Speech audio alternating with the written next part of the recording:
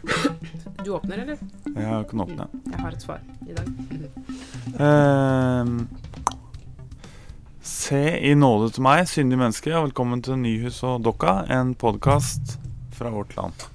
Ja, hvordan går det med syndingen hos deg? Du, i dag har jeg lyst til å fortelle bare en bitteliten anekdote. Ja, som gjør du spør det. om Det det er med synd. For nå har jeg for en gangs skyld tenkt, hva skal jeg si når Håvard spør om dette? Da jeg var kanskje 1920, så var jeg leder på ungdomsleir for kristent ungdomsarbeid, kristelig ungdomsarbeid. Og jeg hadde da en gruppe, og en gruppe ville si da at man hadde en samtale hver dag med en gjeng med 14-15-åringer som man var leder for. Og et av de spørsmålene jeg valgte å stille i denne gruppa, denne dagen kan jeg huske, det var at jeg ville at du skulle dele med meg og alle de andre hva som var deres største synd. Og grunnen til at jeg spurte om det, jeg tror jeg drev og leste Augustins bekjennelser på det tidspunktet, og det er noe han var opptatt av da. Så men jeg tenker nå i ettertid, så tenker jeg, hvor store er egentlig sjansene for å få et ærlig svar fra sånne kvissete 15-åringer i nærheten av deres skolevenner og skolefiender og alt det der. Så jeg tenker at det kanskje ikke man alltid skal spørre, er egentlig konklusjonen. Ja, ok, ja, men da tar vi lærdom av det. Skal vi stille samme spørsmål til vår gjest likevel da? Kjersti Opstad, du er her i dag. Ja. Hei til deg. Hei, hei. Har du noen ting du vil bekjenne? Nei. Du er her. Det var synd, altså. Nei vel? Du er her fordi du har i hvert fall søkt deg mot kirka til en viss grad.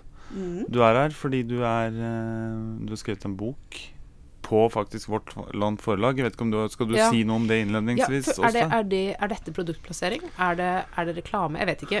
Jeg jobber jo i Vårt Land Forlag, så det må bare bli sagt. Jeg har ikke vært redaktør for denne boka, men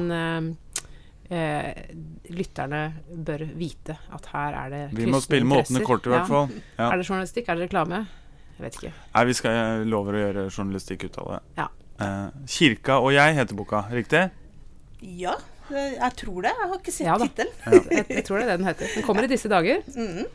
Og en sånn scene innledningsvis går slik. Du har en 12 år gammel stesønn som kommer fra Gambia. Og han er muslim, riktig? Det er han. Men fra Gambia så er han jo omgitt av kristenheten på alle kanter. Og de som kaller seg kristne i Gambia, de er aktive kristne, praktiserende kristne. De oppsøker kirka ukentlig, vil jeg anta. Og de kristne muslimer kan godt bo i samme hus. Det er ikke noe forskjell. De bor sammen og lever sammen. Ja, men så blir han jo veldig stuss når han kommer hit til Norge og møter deg, som sier at hun er medlem i kirka i hvert fall. Ja, han var veldig opptatt av hva jeg var. Ja. Og så måtte jeg jo si at jo, jeg er en kristen. Ja. Og var veldig spent på hvordan det her fungerte. Men hos han så lugger dette litt, for du er jo aldri i denne kirka du mener å tilhøre. Nei, han spurte veldig, veldig ofte hvorfor i all verden jeg aldri var i kirka, og hvordan jeg kunne være kristen når jeg aldri gikk i kirka. Nettopp. For å være kristen er å praktisere. Ja. Nå har han fått en ny kategori inn. Nå har han skjønt at det finnes ateister. Det fantes ikke i hans univers. Så nå spør han da, er du kristen, muslim eller kanskje ateist? Ja. Så han, det utvikler seg. Ja, for dette er 1,5 år siden eller sånn han kom. Ja. Men da du følte deg litt svarskyldig, er det slik å forstå? Ja, jeg måtte til slutt innrømme at jeg ikke visste noe om den kirka. Jeg hadde tross alt vært der veldig lite siden jeg var konfirmert. Og så fant jeg ut at kanskje jeg skal bare gå dit og finne ut av det. Og gjorde det da i bloggsform og 52 ganger i løpet av et år. For å få et skikkelig innblikk. Og det var utrolig spennende. Den kirka var overhodet ikke sånn som jeg trodde den var. Det ble et utrolig morsomt prosjekt, og jeg koset meg med det. Ja, for dette er boka, ikke sant? 52 kirkebesøk. Det er rett og slett, det er Oslo vi snakker om, ikke sant? Oslo, og 52, noen steder er du flere ganger, og mange steder er du bare en gang, på gudstjeneste, konsert, eller et arrangement i regi av kirka. Ja. Jeg hadde som prinsipp at det måtte være et gratis arrangement. at jeg ikke skulle ut av busskortzone nummer 1, altså noe så sentralt Oslo. Og så at hvis jeg skulle gå i samme kirka flere ganger, så måtte det være helt ulike typer arrangement. Det jo nok kirker og kapeller og ting i Oslo til at jeg kunne holdt på et par år. Ja. Så jeg følte meg litt sånn, kan jeg gå flere ganger i kirka, men så var det så mye spennende som skjedde, blant annet i domkirka, at jeg fant ut at jeg hadde gått glipp av så mye, jeg visste at jeg begrenset meg til bare ett besøk.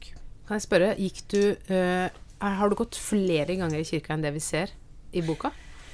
Var det sånn du måtte få med deg et eller annet? Nei, ikke i fjor? Nei. Kun 52? Kun 52. Det fikk holde. Det jo likevel langt over landsgjennomsnittet, vil jeg tro, for kirkebesøk for et alminnelig menneske. Det tror jeg. Men jeg tror det en tur flere burde våge å prøve, for det var utrolig gøy og veldig variert. Hva lærte du da? Går det an å si noe om det? I en setning. Det vanskelig. Ja, men la oss heller begynne med hva var det mest overraskende? Eller hva var noe av det mest overraskende du opplevde i løpet av det året? Hvor lik kirka egentlig var. I hvordan vi tenkte, i hva som ble formidlet. Både av teologi og også av nok så mye politikk som kom frem. Så jeg fant ut at jeg og kirka hadde veldig, veldig mye mer til felles enn hva jeg hadde trodd. Hva slags ting var det mer konkret?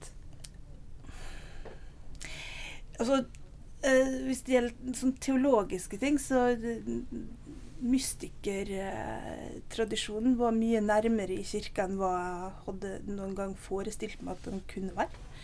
For jeg trodde et sånt fantes ikke i den norske kirke. Og politisk, og jeg hadde skjønt at kirka hadde et engasjement for flyktninger som ligger meg veldig nært. Jeg har jobbet mye med flyktninger, og det har opptatt meg i 20-25 år. Sånn at, men jeg hadde ikke skjønt dybden av det. At det her virkelig noe de tror på og kjemper for. Også klimasaken. Vi har veldig mye til felles.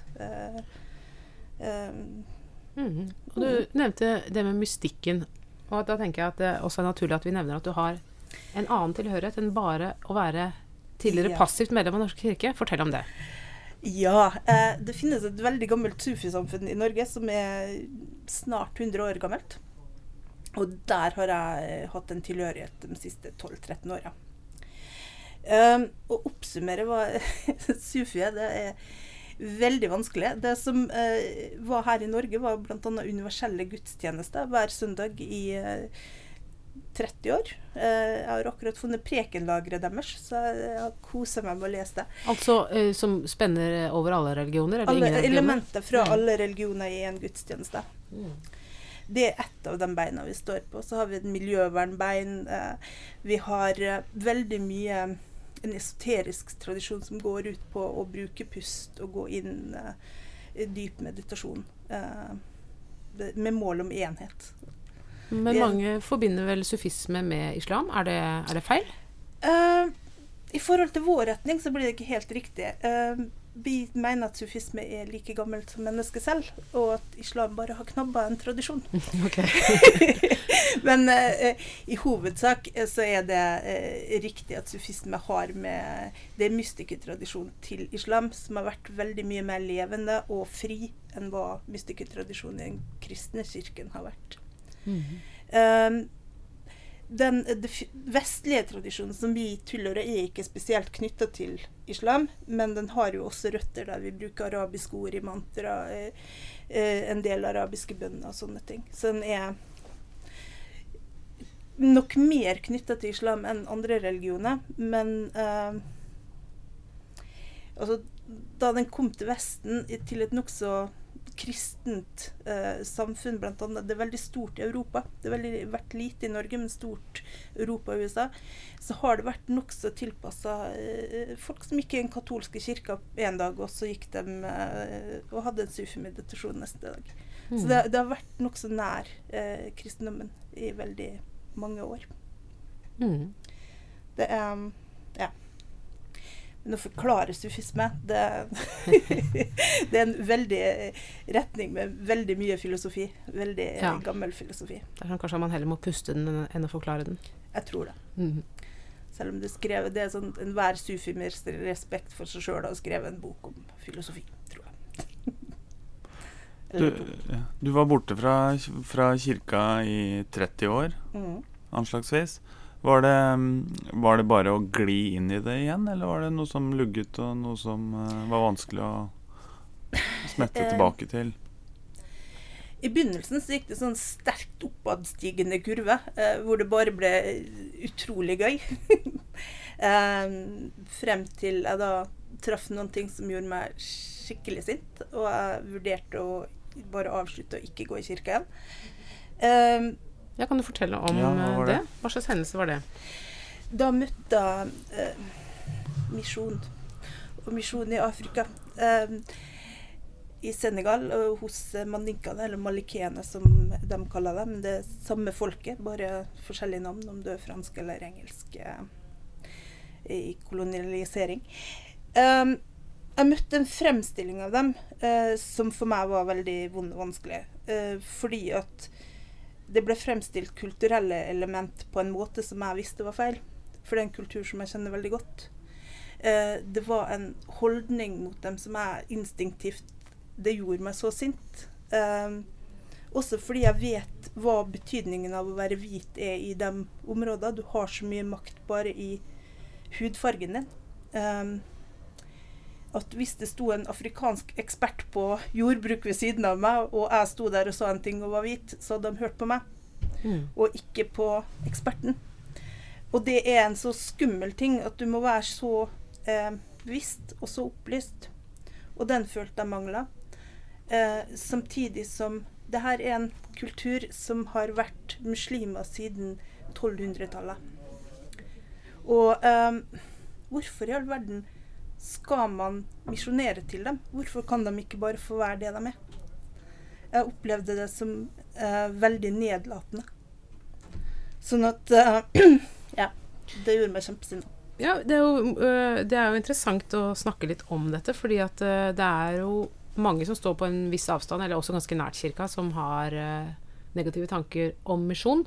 Og da tenker jo mange på dette maktaspektet, som du nevner først, at som hvit i andre sammenhenger så kan man plutselig være i en helt annen posisjon enn man kanskje klarer å se selv, og at den varsomheten som bør følge da, ikke alltid nødvendigvis følger.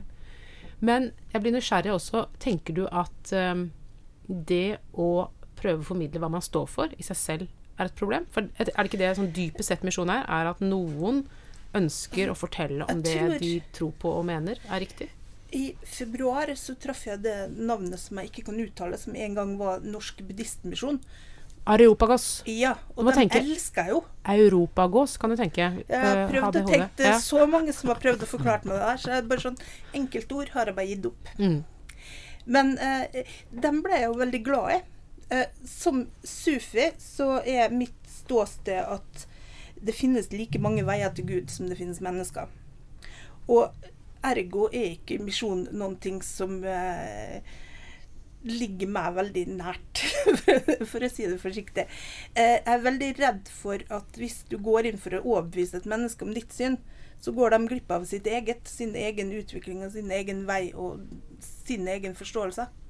Sånn at det er ikke noen ting jeg har lyst til å gjøre. Men samtidig, altså det har jeg vel ikke fortalt, men jeg har også en datter som er barnebarn av en som ble hentet opp av misjonen, fikk utdanning i Frankrike og ble professor i tropisk skogbruk, og er en veldig, veldig flott veldig flott mann med en utrolig spennende bakgrunn. Sånn at jeg har jo møtt veldig mange afrikanske kristne også som har vært i kontakt med misjon, og sånn at alt er jo ikke negativt i det hele tatt. Men du er nødt til å ha en respekt i bunnen. Og den er, ja. Så du ble skuffet da du møtte på gudstjeneste og opplevde at den respekten ikke var til stede? Ja, og samtidig så skal jeg være litt de er jo ikke her for å forsvare seg, sånn at det er litt sånn hvor mye jeg skal si om mine opplevelser. Dette var vel opprinnelig en kronikk i Vårt Oslo, minnes jeg riktig? Ja, det var som ble mye delt et av og mye lest. 52 innlegg fra den kirka. Du fikk vel kanskje noen reaksjoner fra kirka da, mener jeg? Ja, jeg fikk en del fra den delen av kristenheten som var veldig glad i den misjonæren og den biten der, og det var ikke bare pent. Men jeg fikk jo også veldig mye positivt, og jeg så jo også en del som er på innsida av kirka som delte den kronikken og syntes den var bra. Så at jeg så jo en veldig delt kirke, og en veldig delt kristenhet. Og det har jeg vel sett hele veien. Dette var den ene lille kollisjonen du har med kirka. Den var i Grefsen kirke. Og så, det er vel slik at du får arrestere meg hvis jeg oppsummerer feil. Og så var det 50 gode møter med kirken, og så er det da ett gjenstående som heller ikke var helt heldig. Det var i Frogner kirke, riktig? Jeg synes den i Frogner er så misforstått. Fortell. Fordi at, jeg satt der og var ukomfortabel i kirke, altså fordi at jeg var kledd litt annerledes og hadde en daffedag, og jeg hadde vært i kirka nok så mange ganger og var nok så lei. Og så følte meg nok så sånn, de kikket litt stygt på meg litt sånn. Men så kom jo presten og har en helt fantastisk preken som jeg jo faller helt for. Så jeg går jo ut ifra den kirka med en sånn helt, for en flott kirke. Eller for en flott opplevelse. Og så vet jeg ikke om det gjenspeiler seg i teksten, fordi at jeg ser ikke på den som problematisk i ettertid. Altså, det var jeg følte meg veldig uglesett der jeg satt, og var veldig annerledes i klesform og i kode og litt sånn. Men samtidig, det var jo en veldig, veldig fin opplevelse. Kanskje en av de beste. Ja. Sånn at Ja, nei, jeg tenkte hvis vi først nå skal holde oss på det som ikke var helt på topp, så tenkte jeg også på den pinsefestivalen på Sankthanshaugen, hvor du hadde en blandet opplevelse, sånn som jeg leste det, at du på en måte både syntes det var flott med etiopisk eller koptisk sang og så videre. Helt fantastisk. Men også noen ting som du ikke kjente deg hjemme i. Det som jeg reagerer instinktivt på en del sånne ting som jeg greier ikke helt å sette ord på hva da. Jeg hadde med meg en venninne der som er oppvokst i et veldig konservativt kristenmiljø i USA, og hun bare sprang. Altså, hun greide ikke stemningen som var der. Hun bare sånn, jeg kan ikke være her. Hun dro. Mens jeg ble jo sittende, men jeg la også merke til, det er en eller annen stemning, det er noe med handene i været, og den skal tro at jeg som sufi er veldig glad når du søker litt åndelighet og sånn, men vi vil ha åndelighet inne i stillheten og ikke ute der. Så jeg synes det blir litt det blir for mye fakter og mye lyd. Ja, det er et eller annet i det som er hver gang jeg har møtt det, så er det sånn, nei, dette her er ikke for meg. Men samtidig så den etiopiske dansen var jo helt eller skjønting, hva var det de gjør? Den var i hvert fall veldig fantastisk, og det var mye bra der. Jeg synes det passer nå at jeg tar og rett og slett leser et lite bibelord, siden vi nå er så kirkete. Vær så god, Åste. Ja, ordet fanger altså. Jeg har valgt noe som dere kanskje stusser ved, men det er fra 1. Korinterbrev, hvor Paulus skriver til menigheten i Korint om hvordan de skal feire gudstjeneste. Og da skriver han noen ord som har blitt gjentatt veldig mange ganger i etterkant, og det er dette. I den natt, da Herren Jesus ble forrådt, tok han et brød, takket, brøt det og sa, «Dette er min kropp som er for dere. Gjør dette til minne om meg.» På samme måte tok han begeret etter måltidet og sa, «Dette begeret er det nye pakt i mitt blod. Hver gang dere drikker av det, gjør det til minne om meg. For hver gang dere spiser dette brødet og drikker av begeret, forkynner dere Herrens død helt til han kommer.»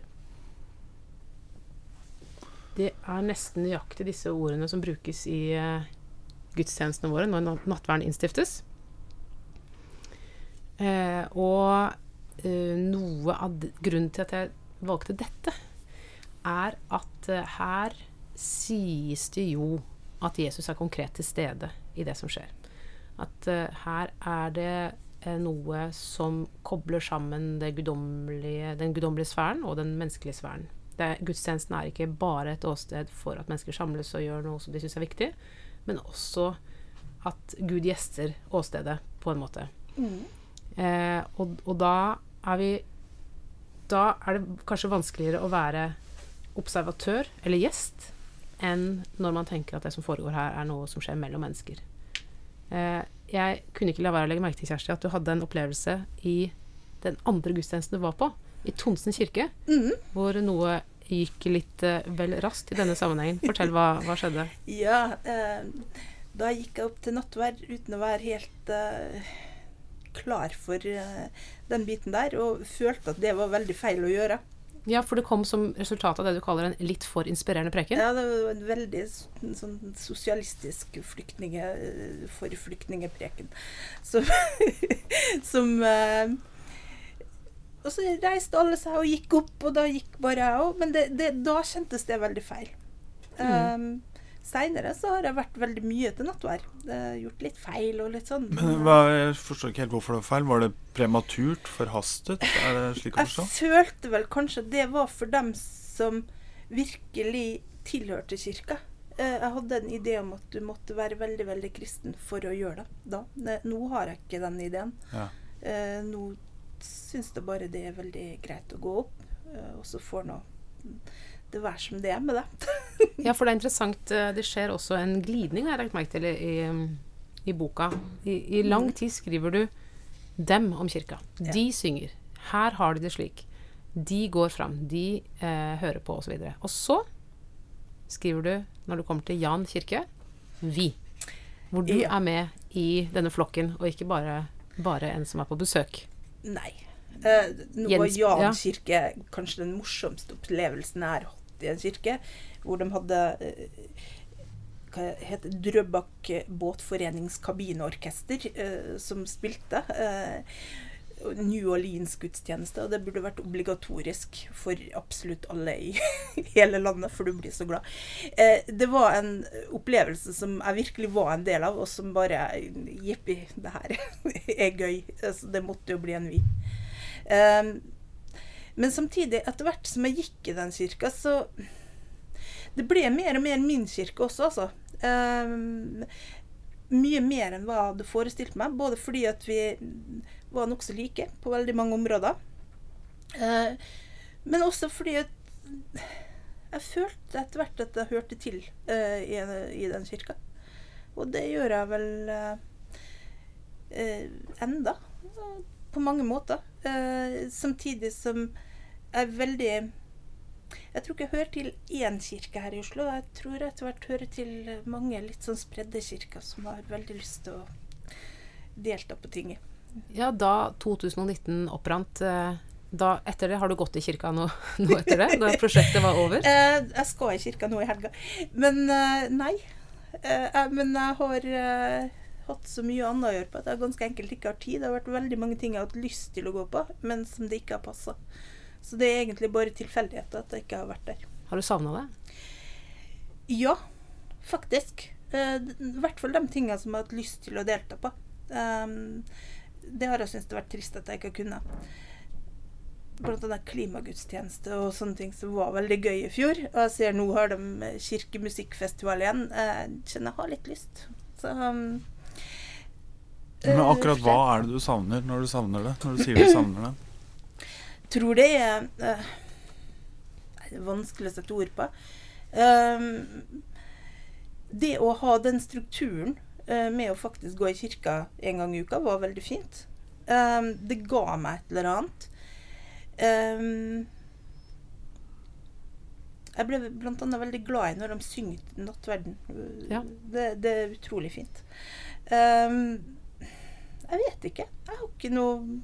Det bare kjentes ok ut. Jeg må si, når jeg leser boka di, så får jeg jo veldig inntrykk av at du har en stor åpenhet for å ta inn visuelle inntrykk, og også lyd. Og mange av de kirkene du beskriver har jeg jo selv vært i, og ikke lagt merke til de tingene som du sitter og kan se på og beundre og få en stor opplevelse ut av. Så det er kanskje noe med det Det aspektet er også. veldig rart, fordi at jeg er ikke egentlig en veldig opptatt av kunstperson. Så jeg har ganske enkelt altså jeg er veldig glad i glassmalerier, og det har jeg alltid vært. Så det var jo utrolig mange fine glassmalerier som jeg forelsket meg. Men mye fin kunst, veldig mye vakker lyd, som du ikke er vant til å høre når du ikke går i kirka. Og så har jeg et spørsmål til deg. Her så har jeg en salmebok. Du skriver i denne teksten at det er så himla vanskelig med den salmeboka. Ja. Men hvis jeg slår opp her nå, så er det jo bare masse salmer som står nummerert etter hverandre. Hva er problemet? Et av hovedproblemet er ganske enkelt praktisk. Hvor gjør du av den? Skal den stå foran på den lille kanten på stolen foran? For da er jeg veldig redd for at den kommer til å dette ned. Den kanten er alt for liten, det har jeg tenkt på. Den burde vært litt dypere. Ja, altså den nye salmeboka vi har nå er jo tjukkere enn den forrige, så det har kanskje noe med det å gjøre. At den er tilpasset et annet format. Mye av det er ganske en ren praktisk bekymring for et stort smell. En annen ting er at noen er de veldig flinke til at de skriver det enten i hvilke salmer du skal ha, at det står et eller annet sted, men av og til så er det bare kaos. Og da vet ikke jeg hvor vi skal slå opp. Ja, du tenker på at når det ikke står i agenten, men når det er hengt opp tall på veggen, og ikke, ja, og når er det på veggen? For at av og til henger det tall på veggen som ikke har noen ting med det vi gjør og gjør. Så det er ikke egentlig boka, det er mer det der når skal vi synge hvilken salme? Jeg fant at det har vært veldig mange fine salmer. Sånn at det som er inne i boka, det er ikke problemet. Men den, ja. Men hva er løsningen da? Er det å ta ut en del salmer og lage en tynnere bok? Eller er det å utvide formatet? Løsningen er ganske enkel. Du legger den på kirkebenken ved siden av deg. Ja. Men enkelte kirker er faktisk full. Ja, da legger du den i fanget. Ja, men når du da skal sitte og skrive og ta notater, så er det litt vanskelig. Der har du det. Det er egentlig bloggingen som er problemet, ikke boka. For jeg satt veldig mye og skrev mens jeg lyttet. Utdele kanskje en iPad, en nettbrett til alle? Kjempeidé, Håvard. Du kan i hvert fall ikke gjøre om på kirkebenkene, tenker jeg. Nei, løsningen er ikke der. Det hadde jo vært en fordel å gjøre om dem, i hvert fall for oss med litt vonde rygger. Ja. De er ikke alltid like komfortable. Nei. Noen er. Men, hvor er de mest komfortable og minst komfortable her i Oslo? Har du noen anbefalinger, sånn sett? Den er vanskelig. Jeg husker at Sinsen kirke var de veldig komfortable. Og det er generelt litt bedre å sitte i de arbeidskirkene. De har litt bedre rom sånn sett, men de er jo ikke så morsomme rom. Så nei. Hvor de er verst, det vet jeg ikke. Kanskje der jeg har gått på blankis før jeg kommer inn, så spiller litt inn. Men nei. Du har gjentatte ganger i løpet av denne samtalen her vendt tilbake til den der radikale fordringen som ligger i kirkas budskap. Men hvorfor ble du så overrasket over den? Har den vært borte, og hvem er det i så fall som Jeg er oppvokst på Nordvestlandet. Det var ikke så veldig radikalt i kirka der. I hvert fall ikke som jeg kan huske. Det var utrolig konservativt og veldig opptatt av synd. Og jeg har ikke hørt noen ting om synd og sånne ting siden jeg gikk i kirka i Oslo. Så jeg var ganske enkelt ikke klar over at det eksisterte. Det tror jeg vel. Altså hvordan den kirka egentlig er, tror jeg veldig få av medlemmene vet. Ja, det lurer jeg på. Har du et budskap til dem som ikke går i kirka? Altså, den boka du har skrevet, er budskapet. Føler du at det viktigste budskapet ditt er rettet mot kirka, eller mot de folka som har en tilhørighet, men som ikke går der? Jeg dro i kirka som en sånn utsendt representant på vegne av alle passive medlemmer. Utnevnte meg selv som det. Og jeg tror det er mest skrevet til dem som tror de vet hva kirka er. For det gjør de ikke, i hvert fall ikke hvis de er sånn som meg. For jeg visste ikke hvordan det fungerer egentlig. Jeg visste ikke hvor åpen kirka er.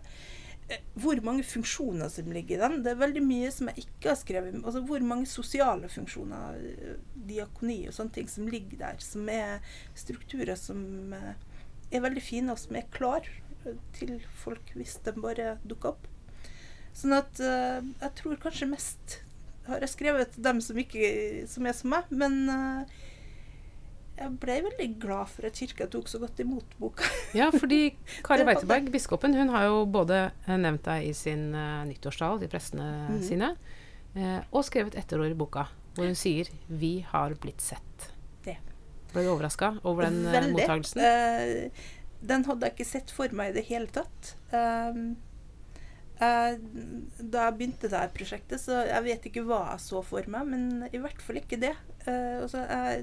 Som skribent så har jeg mest skrevet i Radikal Portal. Vi ikke så veldig populære i kirka, trodde vi. Men kanskje vi det. Du har jo fordelen av å være freidig og frimodig og kan gå på kirkekaffe der du ikke kjenner noen. Er det enklere for deg enn for andre, tenker du? Er kirka like mottagelig for den mer blyge typen? Første gang jeg var i kirkekaffe, så hadde jeg med en journalist fra kirken.no. Det hjalp. Ja. Det anbefales. Fordi at det en å holde i handa. Ja, det et sånn stort steg, tror jeg, for de fleste. Bare våge å settes ned og være på kirkekaffe sammen med en haug med mennesker du ikke kjenner. I noe du har. Hvis du som meg, så har du fryktelig mange fordommer i tillegg. Sånn at det hadde nok vært vanskelig hvis jeg ikke hadde et prosjekt i bunnen, tror jeg. Det ikke fullt så freidig som høres ut. Jeg synes jo det var en vakker fortelling du hadde fra kirkekaffen i en av de første gudstjenestebesøkene dine, hvor du møtte en pensjonert prest. Han var så fin, den mannen. Jeg tror han var 92 år, og har gjort så veldig mye spennende. Blant annet med radiogudstjenester og vært sogneprest i Trefoldighetskirken. Og han ga meg egentlig mange tips som det tok tid før jeg skjønte at det var et tips. Ja, og det ene han sa var jo dette med at det beste med kirka er at det så mange der at du alltid møter noen som du uenig med. Det synes jeg var litt fascinerende. Ja, det gjorde jeg også. Jeg har hatt med han i tankene veldig mye gjennom det prosjektet her.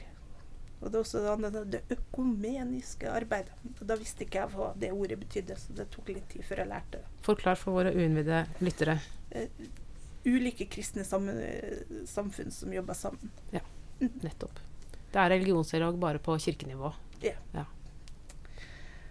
Det ble jeg veldig glad i etter hvert. Skal vi ta spalten vår? La oss gjøre det. Bordet fanger, kjenner du til denne spalten, Kjersti? Så vidt. Ja, du skal altså lansere et godt samtaletema til den neste tentative middagen du skal i. Skal vi begynne med deg, for eksempel, Åste? Kan vi gjøre. Ja, jeg tenker jo at vi fortsatt det har vært fastetid, og da det jo en del folk som har noen sånne fastetidsprosjekter, hvor de for eksempel legger mynter i disse lilla pappbøssene fra Kirkens Nødhjelp, eller de kanskje har en annen leseplan de skal følge, eller avstår fra visse ting. Jeg har en venninne som fortalte når jeg skulle i studietida, hun skulle ikke banne, ikke røyke, ikke drikke, ikke snuse, ikke spise godteri, og så var det en ting til hun ikke skulle gjøre, men det ville hun ikke si hva var. Så da kan man bli nysgjerrig på hva det var. Det viste seg at hun skulle være litt ekstra snill da. Men det følte at hvis hun sa det, så slo hun beina under sitt eget prosjekt, hvordan det ble oppfattet. Men jeg interessert i å høre om folk har fastetidsprosjekter, og så for min egen del tenker jeg det som alltid strander på for meg at jeg tenker, hvis jeg skal vits å ha et fastetidsprosjekt, så må det være noe som jeg synes bra. Det må være noe som jeg har lyst til, som motivert for å gjennomføre, fordi jeg tenker at det en god ting i seg selv. Og da tenker jeg alltid, men hvis det en god ting i seg selv, så burde det ikke være et fastetidsprosjekt, da burde det være et livsprosjekt. Da må jeg gjøre det alltid, så da bare la jeg være. Det egentlig konklusjonen stort sett. Så jeg vil egentlig bare høre rundt bordet om andre har noen tanker, praksiser, ideer. Har du faste prosjekt? Jeg gir en ball til deg, Kjersti. Ja. Jeg har ingen faste praksiser overhodet, må jeg vel ærlig innrømme. Jeg lever som året ellers. Ikke jeg heller. Altså, jeg lever med en hel haug med muslimer. De har en helt annen faste. Så i år planlegger jeg å stikke av, la dem faste i fred, for det blir de surre? Det greit med? Det har jeg ikke lov å si. Okay. De har ikke lov å være sur. Ja, nettopp. Jeg trodde det var det de hadde. Jeg trodde de hadde en slags løyve til det. Nei, altså, det her skal gjøres med glede, og ergo så skal de ikke være sur. Men i realiteten er de sur, ja. Men det har ikke jeg lov å si.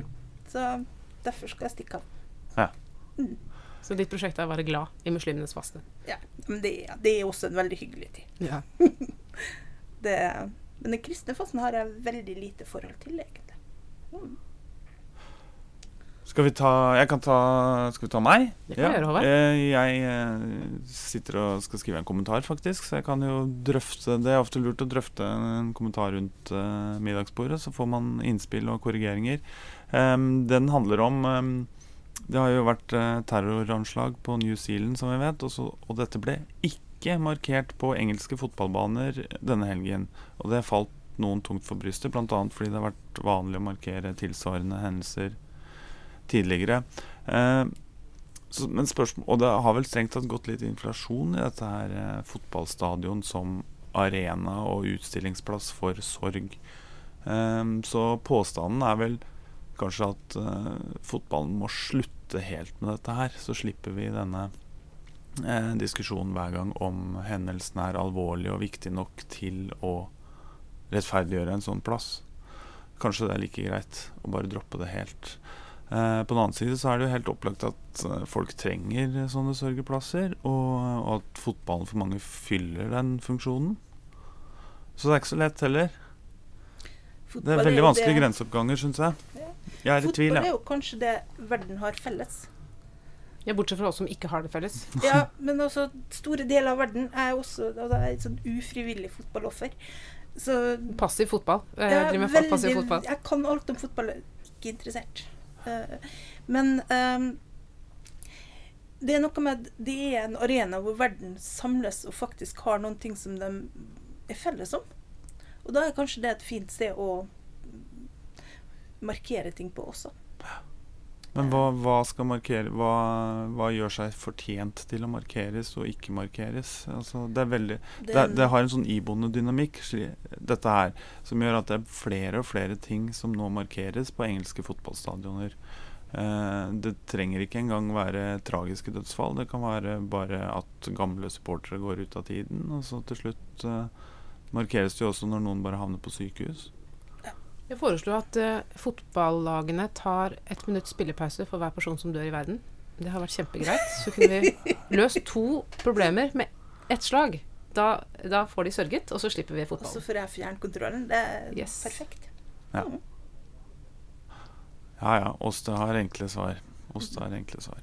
Kjersti, har du noe til bordet fanger? Jeg tenkte på i helga så drev min mann å lage en rett som heter nanboro, som er en påskerett som kristne gambiere driver og lager også, i påska, og så er det deres festmat, men de deler det alltid med naboer og muslimer, sånn som muslimer er også veldig glad i nanboro. Og da tenkte jeg på, hva i all verden gjør vi i Norge for å inkludere i høytider? Har vi noen ting som er en tradisjon på det? Eller er vi bare sånn vårt eget? Ja, tenker på sånn husets 4 vegger. At man inkluderer dem som man er i slekt med, eller sånn. Men ikke... Eller i kirka, blant annet, inviterer vi andre til å være med i feiringen. Er det en måte å gjøre det på? Det er jo å velge mellom fotballen eller kirka, da. Da er det... Ja, da blir det fotball. Nei, vi har jo... Jeg lurer av og til på om det fenomenet der kommer litt av at det er såpass kaldt i Norge, at sånne folkelige forsamlinger får ikke plass inne i hus, og så har vi de små husene til de små fellesskapene, og ikke de store husene, eller det varme været for de store festene. Gatefestene, ja, nettopp. La oss si at det er litt sånn beleilig unnskyldning for oss nordmenn, kanskje. Men bare tenk deg om vår nasjonaldag tilfeldigvis hadde falt liksom 3. februar. Det hadde ikke utviklet seg til det som 17. mai er i dag. Nei. Så det er jo, jeg tror klima har litt betydning. Ja, så er det jo mange steder det er veldig langt til naboen, men ikke alle steder, så du kan jo stikke innom med en pose med mat, liksom. Mikrofon. Er dette en sorg for mannen din?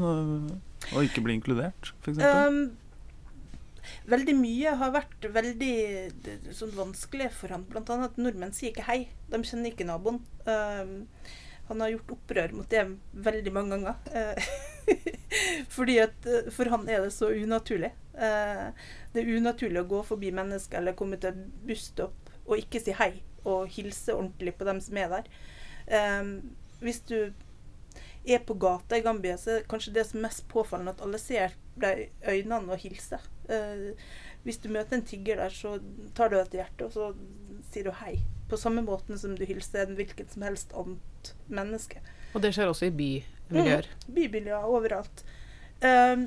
Og det mangler helt her, den anerkjennelsen om at du er et menneske når du går inn i en buss, eller du går inn, altså hvor som helst i gaten, så er det ingen som ser deg og sier hei, du er et menneske, du faktisk, jeg ser at du kom inn hit.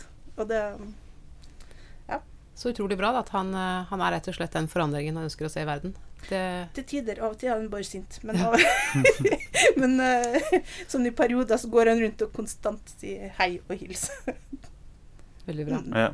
Nei, men vi kan avslutte med en appell da, til nordmenn. Si hei. Vi kan gå litt i oss, skjerpe oss litt. Vær litt mer hyggelig. Ja. Vær litt mer hyggelig, kjære lytter. Takk for i dag. Takk for i dag.